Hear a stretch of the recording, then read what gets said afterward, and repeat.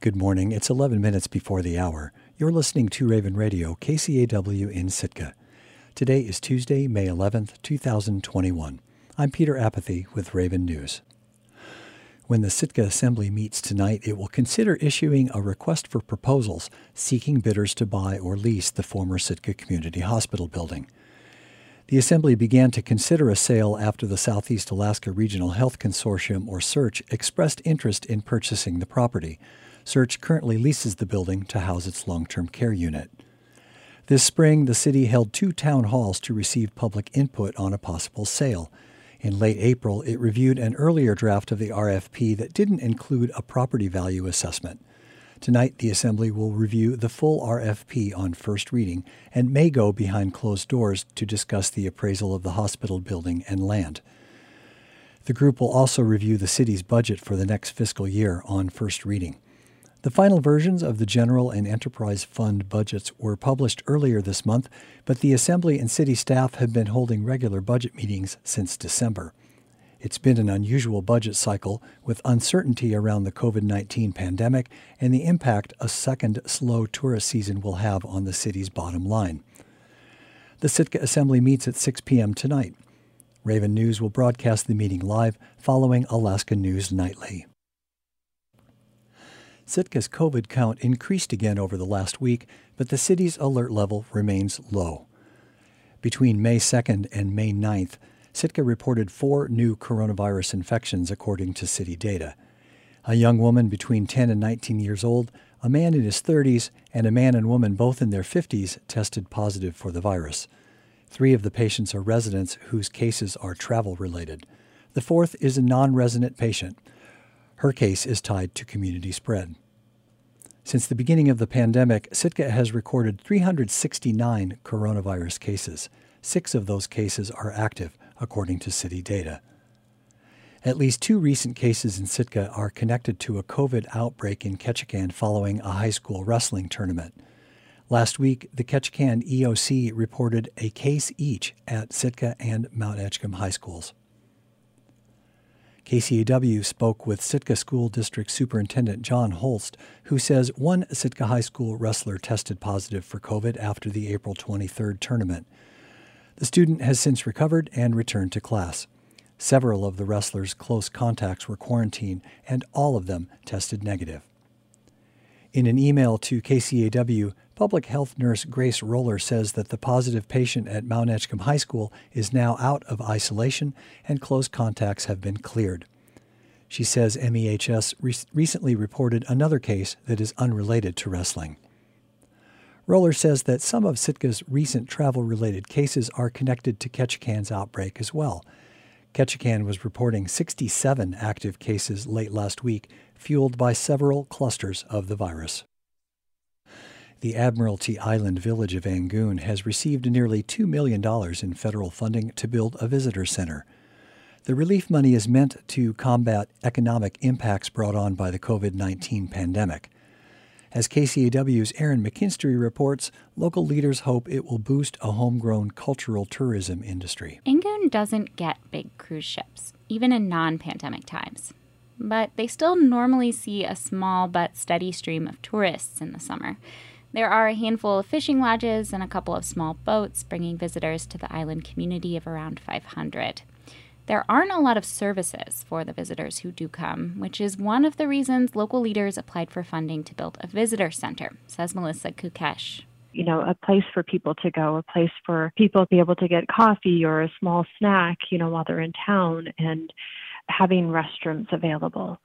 Because that's one of the things that we don't have in the community is a place, basically that can house all of those things.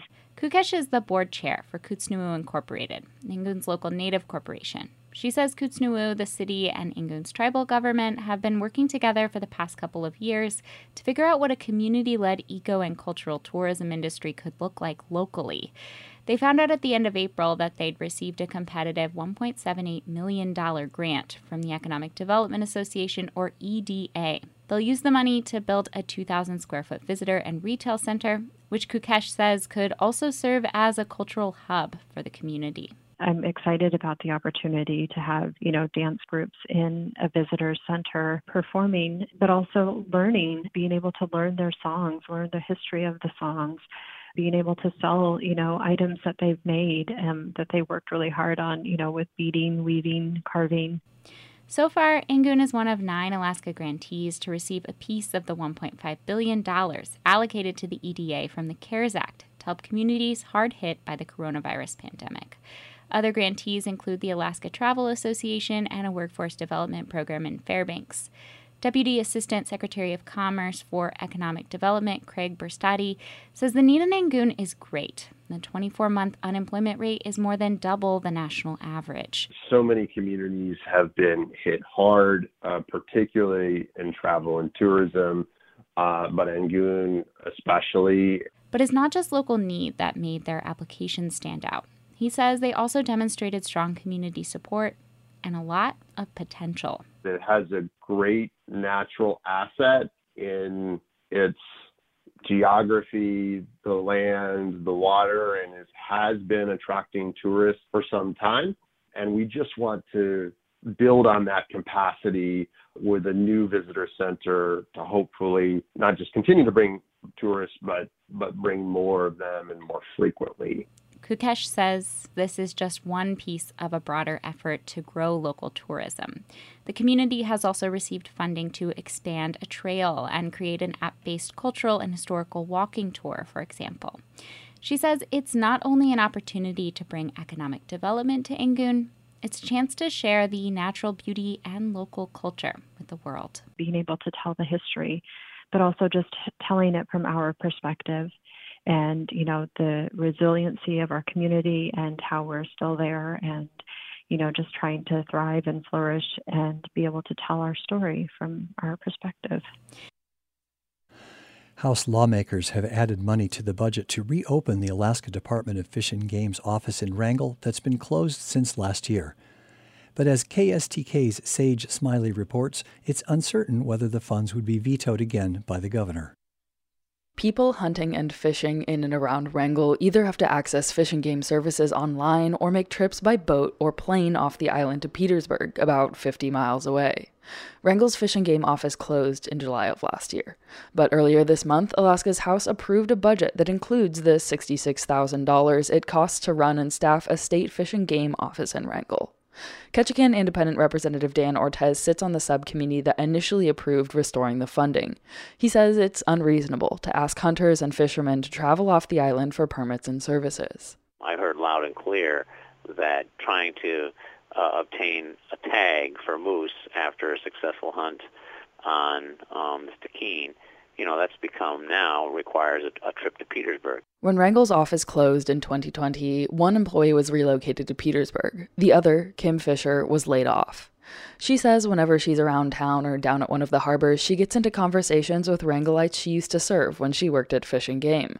She says some complain about the hassle of trips to Petersburg, but some are hurt by the lack of in-person access in other ways. There are still people, maybe just in Alaska, maybe just in Southeast, that don't have a computer. A lot of people don't have a printer because they only have a phone for their connection to the world, so they can't even print to get their permits that are required by the law.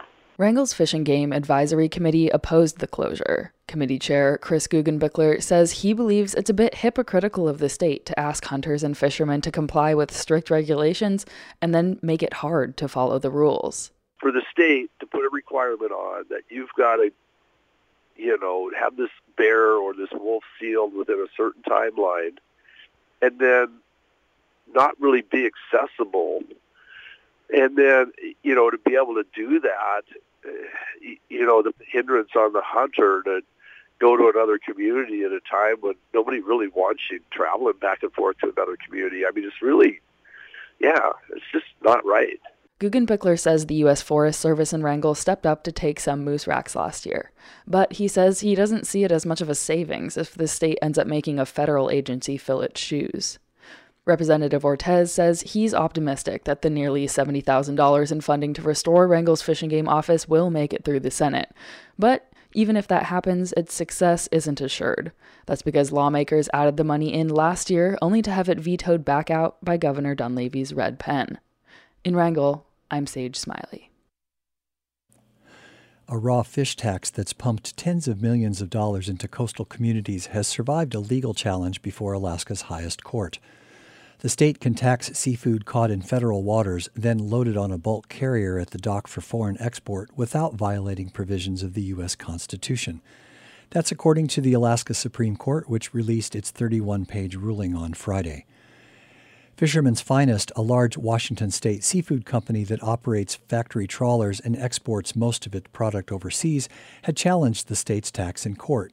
It argued that there are protections against state taxation on shipping in coastal state waters, and a lower court agreed. But the justices, writing in a unanimous opinion, found that the fees assessed on Fisherman's Finest products are not, quote, opportunistic taxation of vessels that pass through Alaska waters without benefiting from local services. I'm Peter Apathy, and this has been Raven News.